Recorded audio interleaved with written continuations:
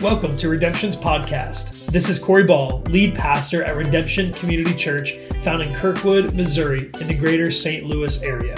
Before we dive into the content, I want to invite you to follow us on Instagram and like us on Facebook to stay current on all things Redemption. You'll find both of these accounts by searching Redemption STL. But more than anything, we hope that this podcast will help inspire and challenge you to take your next steps in following Jesus. If you have any questions about God, Christianity, or redemption, don't hesitate to reach out. You can DM us on our socials or text us at 314-391-4141. And now, without further ado, here is the content you are looking for. Enjoy. Turn to the table of contents, and there look for the book of Luke, the Gospel of Luke in the New Testament, and then turn to chapter 2, and we'll begin around verse 6. 8, right in there. Here in just a few, wonder, wrapped in human weakness, an Advent call to childlike faith and wonder. When it comes to Advent season and Christmas, for me, I had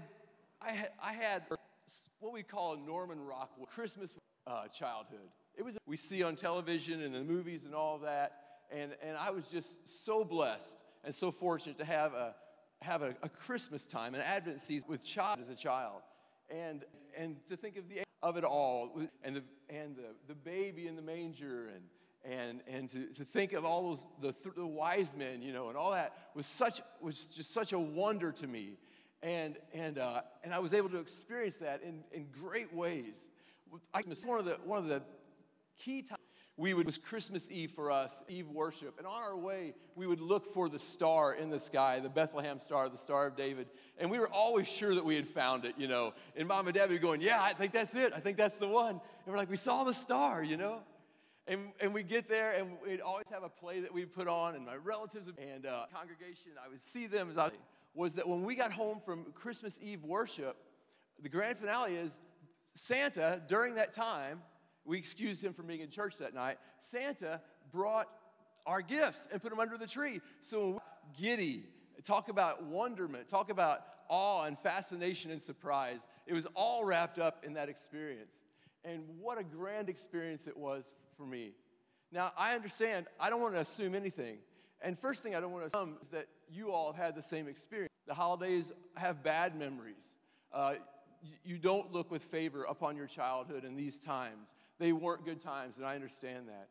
And it may be possible also that you just don't have that tradition of celebrating Christmas or Advent season. And so all these things about a virgin birth to you and angels and reveal and a little bit mythical and maybe a little bit make-believe.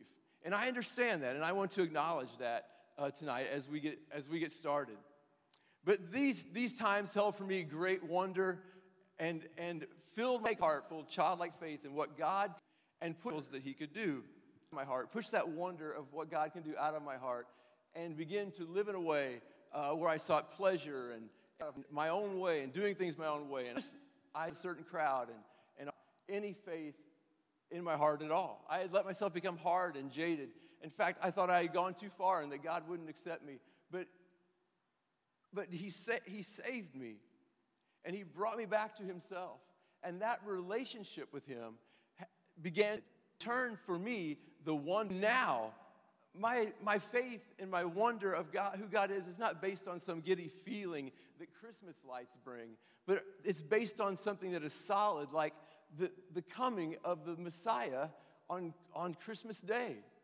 The angels heralding the good news to these Gentiles from a foreign land.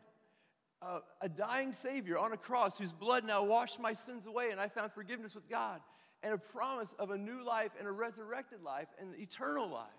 My wonder and my childlike faith are now built on those things, and knowing those child things that I once enjoyed. This wonderful season that we celebrate, the Advent season. Yes, it is the all things that we are looking for. And it is the all things that Jesus has become to me that has restored my faith and admiration of who. And so tonight, and made me a reason, I stand in wild and just what He has in store for me in my future. So just for a moment, like the prophet said of old, the people who sat in darkness have seen a great light. Let us just stop for a moment and worship Jesus Christ and wonder. Let's be still and wonder at the miraculous way all this came to pass. Wonder.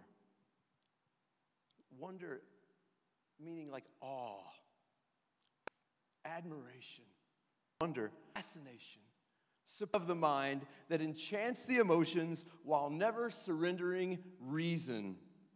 You see, to have childlike wonder and faith in your heart, you don't have to give up you don't have to check your wonder of who God is based on reasonable things. Reasonable things such as the virgin birth. Reasonable things such as a sinless man. Reasonable things such as a death on the cross that becomes our substitute. Reasonable things like the resurrection. Our faith is on those things. So we look in awe and wonder at how the world was made, how all this had come to pass, and it does leave room in our hearts and our minds and even our lives for this childlike faith and wonder. You might say, well, Craig, you know what? I just don't have time for that this year. Because the holidays are pretty busy. I have to spend, and that I don't really care about anyway. And not only that, it's just a big rat race. And if there's any childlike wonder in my life, it has sapped it all out. I don't have time to stop and wonder. Maybe, again, you have no holiday tradition at all. And so wonder for you left when you began to grow up. A myth. Maybe life's disappointments and troubles have dulled the wonder in your life. And all you expect now is trouble. And the pursuit of, maybe you're still trying to recapture that pleasures or stuff. But you find that pursuit isn't returning that childlike wonder to you at all. In fact, it seems to steal it more and more. And you find yourself almost unwilling to even think about a childlike heart again. Your heart has become so hard. That might be life. Like the shepherds on the margins of society in our story that we will read here in just a moment, we're going to find in our story tonight that our looking for meaning in all the wrong places has put us on the margins of God's favor. And tonight's story, newborn Messiah and the shepherd wants us all to have. Let's read about it, beginning here in Luke chapter 2 and verse 8. Now, Mary and Joseph have just traveled to Bethlehem. She is very, very pregnant and about ready to give Messiah, the Son of God. And in verse 8 it says, and there were shepherds living out in the fields nearby, keeping watch over their flocks at night. An angel of the Lord appeared to them, and the glory of the Lord shone around them, and they were terrified.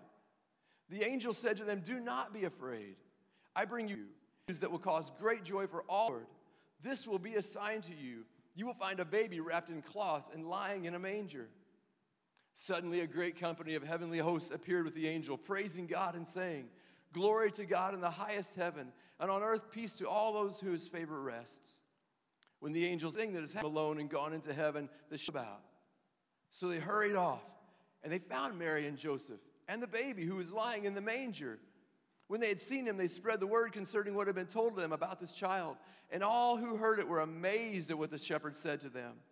But Mary treasured all these things and pondered they in her heart. This just been as they had been told. What an unlikely visit to such an unlikely lot as the shepherds. Yes, the angels are the one to shepherds for so long. To shepherds. In this day and time, in the Bible, the time of the Bible, when this was written, shepherds were considered about in the same class as tax collectors. In other words, the worst of all sinners of society.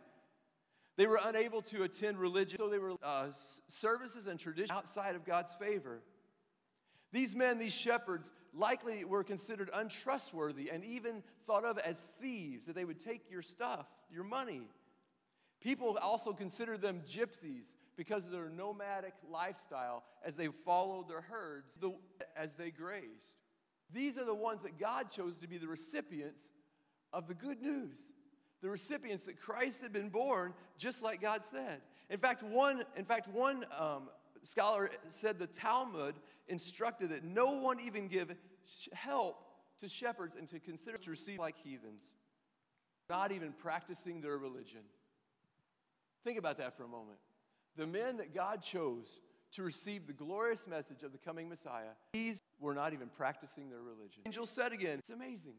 It's amazing. You, shepherds, this day in the city of David, a Savior who is Christ the Lord, born to you. It's like Jesus coming in our day, and instead of coming to church and meeting us here, he would go to the deepest part of the inner city, and he'd find those that were homeless, and those that didn't, first recipient, and those that didn't have a family, Messiah that he sent. That's who God would send the angels to. And we wonder at that. We stand in awe of that. Why would God choose shepherds to receive this message? Until we understand that God loves to rest the wonder of his good news. And just like the shepherds, we are unlikely recipients of an unbelievable reality. Yes, we too are outside of God's favor before we know Jesus. We too do not deserve his wonder and grace. But that's exactly what he did. Unlikely recipients of an unbelievable reality is who we are if we know God through his son, Jesus Christ. You see, God prizes what the world despises.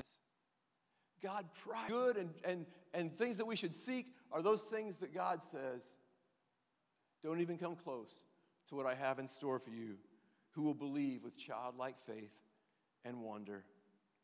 But not only did he choose them to be the recipients of this message, that the Messiah was Messiah, he chose them to be the herald. The shepherds were the first tellers of this, or ambassadors of heaven. These men were not likely to be chosen if they were seniors and the yearbook was coming out. They would be chosen the least likely to be chosen, the least likely to succeed. And yet God chose these people to bear his, not only to Jesus was born, to tell of his coming. The shepherds were the first to tell of the good news of great joy. Think about it. He chose weakness. Did he do that? To proclaim his wonders and salvation to a sinful people. He chooses shepherds and he chooses us. No better than shepherds. This confirms what Paul says in 1 Corinthians chapter 1, beginning at verse 26. Listen to the word of God. There's not many sisters. Think of what you were. Not many were of noble birth, but God chose the foolish things of the world to shame the wise. God chose the weak things of the world to shame the strong. God chose the lowly things of this world and the despised things and things that are not to nullify those that are, so that no one would boast in his presence. God to turn heralds of the gospel. Think about it. God chose those who were on the outside to be in, so that those who thought they were on the inside could actually see that they were outside of God's favor.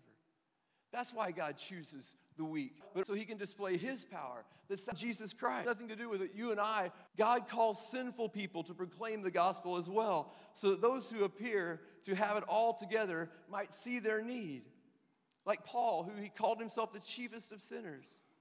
You say, I've sinned too much. People know my past. People know what I was like before. I failed God way too many times. And God is saying in our story, when we see him choose the shepherds, God is saying, you're exactly who I want to proclaim my gospel. You're exactly who I want to proclaim the good news that Jesus has come to save us. Don't despair. God, you must be a sinner. We also see the wonder of an unlikely Messiah in a feed trough. And I really want us to get this part. When I was a kid, my grandpa called one evening and was talking. He'd gotten some on the phone. And Mom told us that when she got off the phone. And we thought, oh my goodness, how awesome. My grandpa had a farm and he had all kinds of animals, but he never had sheep. And we thought, how cool, Grandpa's got sheep now. So a weekend comes. And we walk into the house and we're talking to Grandma and Grandpa, just getting settled in. And somebody asked Grandpa, where are the lambs? And he said, lambs? And we said, yeah, you said that you guys got some new lambs. And we got new lamps. I mean, we were deflated. What we had expected was nothing like what we got. But when the shepherds made haste like children with wild-eye wonderment running to the Christmas tree on Christmas morning. Those shepherds came to see what God had said in that manger. And what they saw past anything that they saw creation. They saw power. They saw wisdom and love. They saw eternity all wrapped up into one little baby is what they saw, because they had childlike faith and wonder. And they believed what the angels had told them. They saw so much more. Not disappointed. I'm reminded of the Who's in Whoville. When the Grinch stole Christmas right out from underneath the Who's. You remember what happened. They just went on singing gifts. Christmas came anyway. Christmas Day coming. Why? Maybe because Christmas came without ribbons. And it came without tags. It came without boxes, packages, or bags. Maybe Christmas doesn't come in a store. Maybe Christmas means a child. The shepherds came and saw the Christ child, the Messiah, laying in that feed trough. That's what they saw, and they believed. You see, wonder is about getting your heart ready to welcome the arrival of a special guest. That guest was Jesus. Awarded. So the scripture says in Hebrews 10:35, so do not throw away your confidence. It holds a great reward. You need to persevere so that after you have done the will of God, you might receive more than we've been looking for. Jesus, the babe of Advent, is that little bit more than we've been looking for. In childlike faith, the shepherds with wonder saw the waited one, the Messiah, more. You see, the shepherds saw the one called Wonderful. The shepherds saw the one called Wonderful. The birth of Christ is the reason in human weakness and for recapturing the one. And that birth of Christ is the reason for recapturing the wonder. What can you do to recapture a childlike faith, a childlike heart that's full of wonder of what God can do? It's quite possible that your Christmas wonder has been valued by the ultimate Grinch. He wants you to look in the manger scene and see that babe lying in that feed trough and realize that outward appearance has nothing to do with what's on in our lives and the things that we can't change. And we forget that God doesn't work in the outward appearance, that God works in the heart, that God works behind the scenes, that God works in the ways of eternity, that he works invisible to the naked eye, but seen through the eye of faith upside down. He wants us to understand that he chooses the lowly and despised things of the world and the things that are not to nullify the things that are. He makes us feel our nothing so that he can reveal his something, his so much more. It's wonder wrapped lives of the shepherdness of sinful man to our lives as well. He wants to break right into our lives. He wants to wrap his wonder in our weakness and display his amazing grace. You see, when we begin to crack, that's when God begins to get his glory back. When we feel weak, when we understand our need, it's then that we see God for who he is. The one who, no matter how sinful we are, no matter how weak we are, no matter how far like faith in one, his grace. You see, the thing you thought was your downfall, God wants to use for your promotion. The experience that you are resenting right now, that you've gone through, God wants to make you grateful for it. And we know that can be true. Babe lying in and we've understood that God has done everything that he said he would do. Eternity is wrapped up in that baby. That is God lying there. No matter how far sin has removed us from God, Christ is the prize for those marginalized. We learn to see God. Christ is the prize. Like the shepherds did. How would that change our lives? How would that change our goals and our motives? How would that change our marriage and our kids, our business, our jobs? How would that change our church? What would that childlike faith and wonder? Understanding that what God does has nothing to do with what we can see with our naked eye, but he's working behind the scenes, working mightily, doing great and mighty things that he wants us to be a part of if we'll simply look with faith, with the eye of faith, like the shepherds did. When the shepherds went back and told their story, it says all that were amazed, all that heard it were amazed. That word amazed can also be translated wonder. They wondered at what they heard. You don't have to be perfect to tell people the good news of Jesus. You just have to be willing. Dare to because of him who is called Wonderful. Because of that baby in the manger, shepherds and angels, outcasts being chosen to receive God's wondrous grace and works. What a wonderful thing God did that night when Jesus was born into hope. It gave us the reason that with childlike faith to look in that manger and know that God can do whatever he said he can do. Weakness, and they stopped and worshiped. You see, heaven's wonder in human weakness should cause us to worship. The idea of wonder is that you stop. You stop because you can't move any farther.